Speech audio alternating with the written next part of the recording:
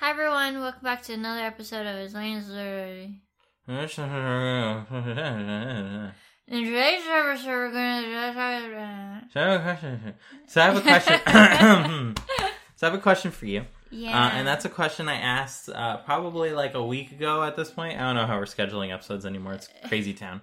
And that is, what is Korean barbecue to you as a non-Korean person that lives in the United States? Korean barbecue is delicious.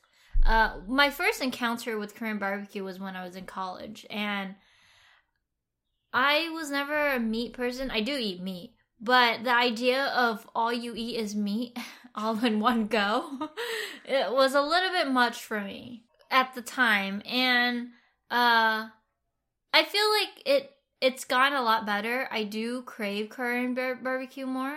I guess I don't crave Korean barbecue necessarily. I crave the options. I crave having lots and lots of options when Variety. I eat. Yeah. You want variety? I give variety. Yeah, that's what Korean barbecue promises. Yeah, and I like that. That's pretty much what Korean barbecue is. It's variety. It's variety. So this, for those who have never gone to the Korean barbecue, probably because, like, I guess if you aren't taken to one of these things, like, you wouldn't think about, like, giving it a try, right? Yeah, we ourselves aren't Korean. So then, like, whenever we go to Korean barbecue, they have there's a certain way to eat I think the dishes, but we just don't know how to do it. We just eat however we eat. But I'm sure there are certain ways you eat it. Like, you do a wrap. Like, they usually give you, like, lettuce leaves with, like, pickled daikons and, like, all these sides. You're essentially supposed to make a wrap with your meat and those sides together. I've seen quite a bit of how to eat Korean barbecue videos on YouTube. And most of them are like that. You do wraps with the meat. Yeah, so you're not just getting, like, piles and piles of meat in your face. Yeah. You are getting some variety. Lots of greens and stuff, yeah. And pickles and stuff like that. And lots of alcohol. Yeah. Yeah. Because you drink while... Yeah, it's usually it's one of those things that because it's heavy. Meat is heavy. So often you do with beer. Yeah, so we don't drink, so we don't drink. We don't know but that I think side that's how of it. you do it. So it's difficult now with, like, COVID. But before COVID, there are kind of like two types of Korean barbecue places, I would say. Like, when you go to the restaurant, there's the all you can eat, and then there's the a la carte kind of style, and those are, like, usually two different kinds of restaurants. Yeah, it's either all you can eat or a la the carte, quality right? is so much different too. When you do all you can eat, is like the cheapest, and most of the time they're all frozen meat, like thinly sliced, no flavor whatsoever. And then if you do a la carte, which is you order by the plate and they charge you by the plate, the meat is often very marble, high quality. It's usually marinated in one sauce or another. And they don't bring it out frozen. Like, the meat is thawed and marinated, and it's perfectly cut, and that's the difference. But of course, you're paying $20 for all you can eat versus $20 for one plate. Yeah, that's the difference in quality of meat. So I mean, yeah, and, like, one plate is enough to feed like 2 or 3 people. Yeah, so it's not like it's. Okay, no, it depends. Depends on where you go. We have been to places where it's like $20 and that plate has like 3 pieces of meat on there. Yes. I'm trying to clarify, like, when you do $20 per person, usually you're, like, a group of 4 to 6 people that are enjoying it, so it's quite a sum at the end of it. And you are sharing a bunch of plates of meat. Whereas if you do the a la carte, if you're 4 to 6 people, you get a bunch of different plates, and it's more or less comes out to something that's roughly the same, I would say.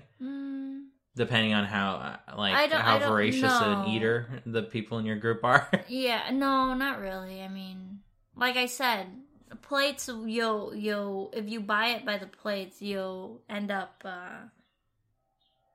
your wallet suffers a bit more. But your taste buds enjoy it. Your taste bud is very happy. So then at the all-you-can-eat places, there's generally a few, like menu options, right? Yeah, it's like the most standard is like $19.99.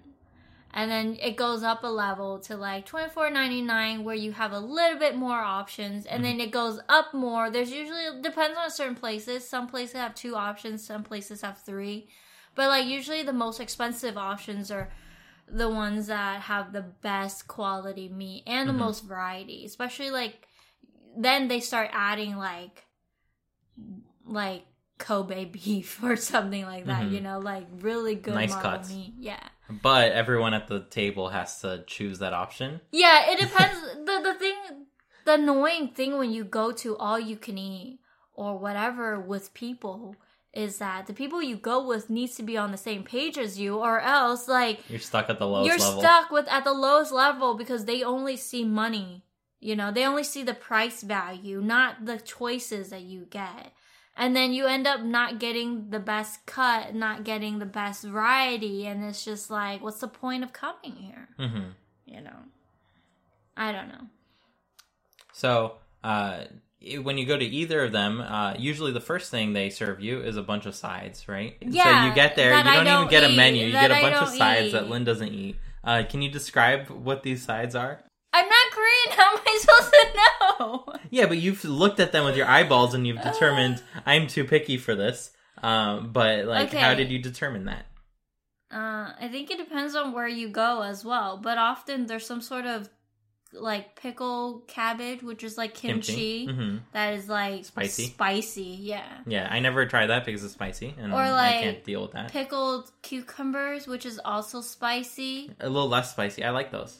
And then you sometimes have, like, cooked bean sprouts sprinkled with, like, sesame oil and sesame seed. They're, like, steamed, right? Yeah. Yeah, those ones are pretty good. There's that. There's salad. There's some sort of, like, stir-fry fish cake with onions. Oh, that one's really good. Tasty. Yeah. But it also has chili. Yeah, it's made a little spicier than I'd like. Sometimes they have mashed potato salad. Not sure why. What else is usually there? There's sometimes, like, I think, spinach stir-fry or, like, some sort of spinach green things. That one's not bad. Yeah, and then depending on where you go, they would give you these daikon, which are white radish pickle sheets. Yeah, they're, like, 3 inches in diameter, I would say. Sure, because that's the size of the daikon. Yeah, like, imagine a big daikon radish and you cut it in sheets.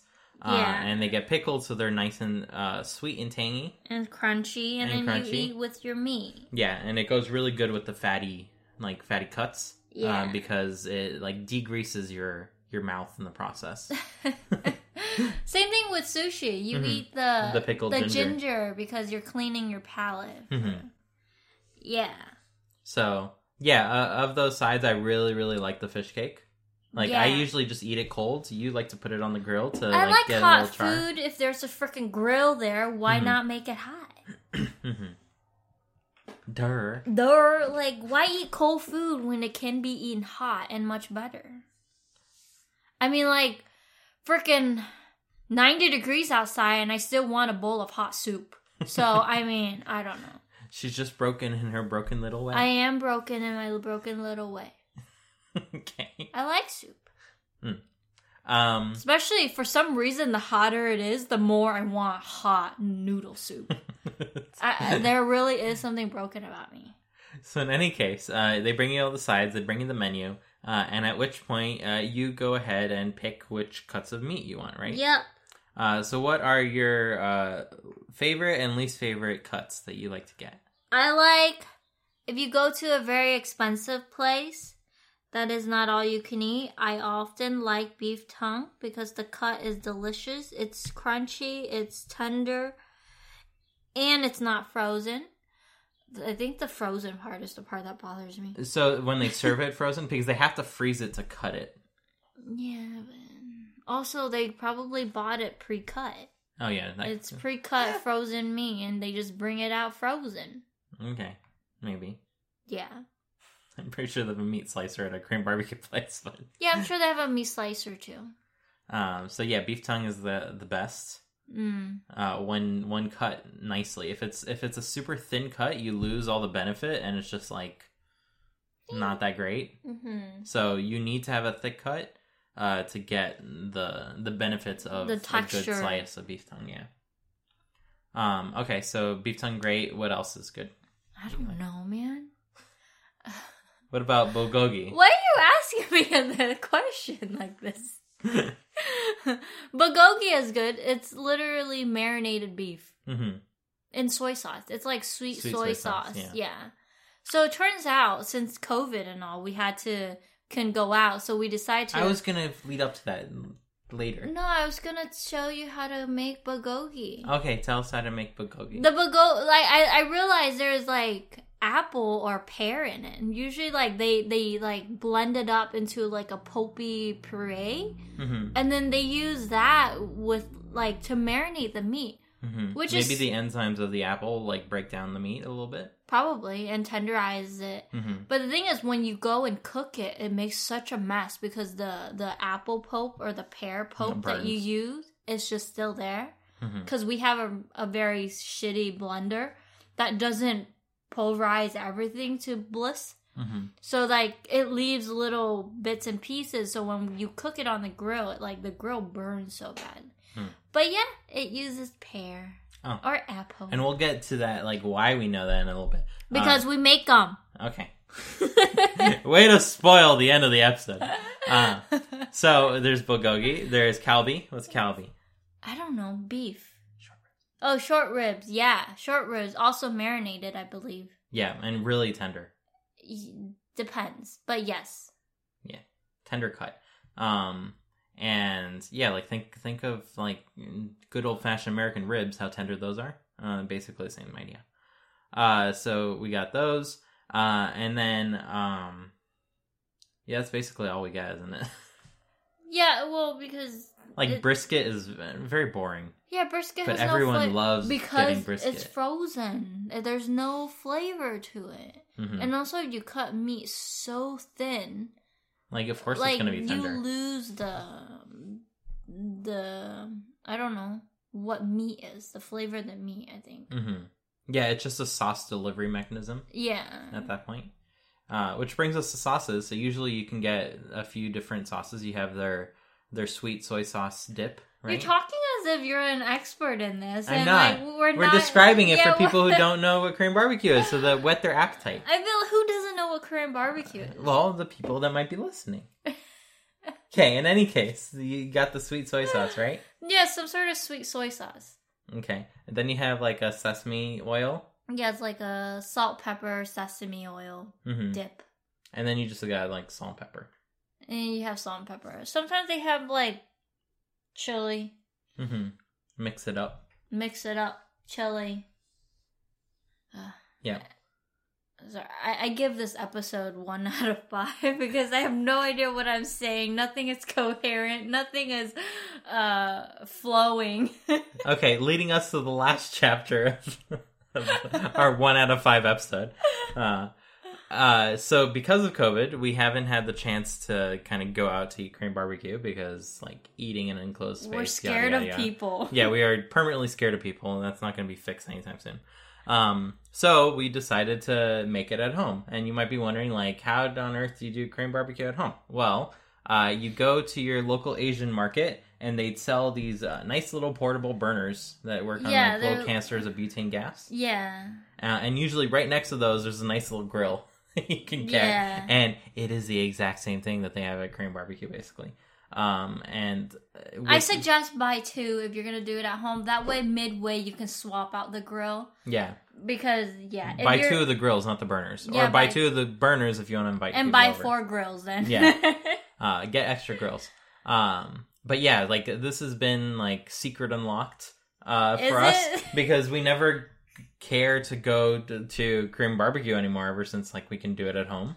Yeah, and also doing at home, we get all the cuts that we want, for much cheaper usually. Yeah, all the type of meat that we like, and not just frozen stuff. Sorry, I'm really hating on frozen stuff. Remind me one more time. What do we do with extra meat that we have? We freeze them, but then thaw them before we eat them. Oh, so we don't eat them frozen. The thing you about... don't gnaw on frozen meat? The thing about Korean barbecue sometimes is that like they bring out a plate and it's frozen. Mm-hmm. But it's because it's cut so thinly that it's okay that it's frozen, but I don't like that. Sorry. Okay. So yeah, like secret unlocked, try Korean barbecue at home. Do it in a ventilated area, like outside, if you can. Yeah. Or inside with all the windows open and fans. No, the smell will still linger for like a week or whatever. Do it outside if you can. Like you say that as a negative, I'm like Korean barbecue smell for a week. The thing is, it's not the smell of Korean barbecue afterwards. It's the smell of smoke. Mm-hmm. It's that sooty, like burnt smell that lingers for a week. Mm-hmm. And then you have grease and oil just floating in the air. And every time you walk into that room, your glasses just have a film of grease on it. We know, because we used to do Korean barbecue. We did it once or twice at our apartment. Which did not have an outdoor. That did not have an outdoor, so it was so bad. Mm-hmm. But now that we have a backyard, we do it all the time. Yeah. Deliciousness. But also the thing about Korean barbecue is that, like, or any type of barbecue, you need to have lots of people because that's the only way for you to get variety. Yeah, and variety is key. Yeah, if you're doing 2 people Korean barbecue, you literally only buy, like, two stacks of them. Like, even one ribeye, it's, like, good enough for 2 people, and that's your stuff. Yeah. Yeah. And a neat thing about a lot of Asian markets is they know people like to do Korean barbecue, like, at home. So they have, like, pre-cut platters. Yeah. Of, like, fairly good slices. Especially a Korean supermarket. Yeah, Korean supermarkets. A-okay. Yeah. They know what's up. And they have all the sides, like, in various parts of the market that you can go hunting for. Like a Japanese market would have it too, but not as much a variety. Mm-hmm. But Korean barbecue, go to a Korean supermarket, you can get all the cuts you want. Yeah. And how do you know if a supermarket is Korean? If it's called H Mart, it's a Korean supermarket. That's not the only one. There's also... I know. But that's an easy... That's probably the biggest one in the U.S. Because the one in downtown Los Angeles is called Little Tokyo It's a Korean supermarket. It's a Korean supermarket, but it's called Little Tokyo something. Mm-hmm. So, it does not start with H. It does not start with H. But a big chain is called H Mart. And they have a lot. 99 Ranch Market also has a lot of cuts, but it's not going to be... It's Chinese. Yeah, it's Chinese. Just still catering towards, like, different cuisines. Yeah. But it's going to be a little harder to find the sides pre-made. Like, the daikon sheets are not going to be available there. You'll have to make them yourself, which, spoiler, is not very hard. Or all the kimchi and stuff like that. Yeah. Like, I think kimchi is available. Yeah, but, like, the different You'll have, variety. like, 2 options, whereas at H Mart you have 15. Yeah. Yeah. Oh, I want Korean barbecue now. We just had it yesterday. I know, but I want it more now. So good.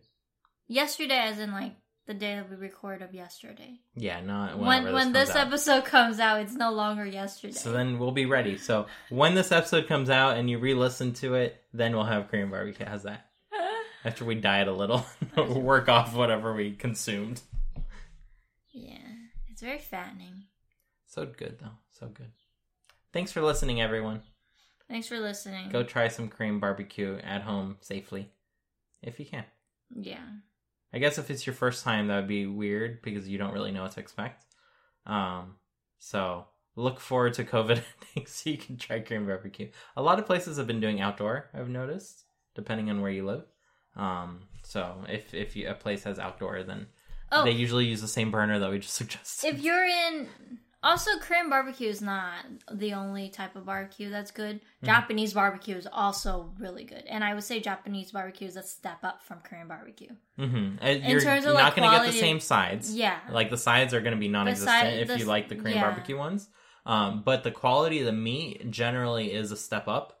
I don't know why, like, that is in particular. I guess they just care more about good cuts of meat. Don't know. But... if you live in, I guess, California, if you live in the United States, I don't know.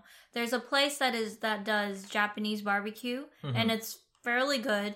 I say the price is pretty decent. It is a little bit expensive, if you're comparing it, and it's not all you can eat, and it's not like if you're comparing it to Korean barbecue, all you can eat. It's a little bit pricier, but it is a chain, so you'll most likely find it, and it's pretty good. It's called Gyukaku.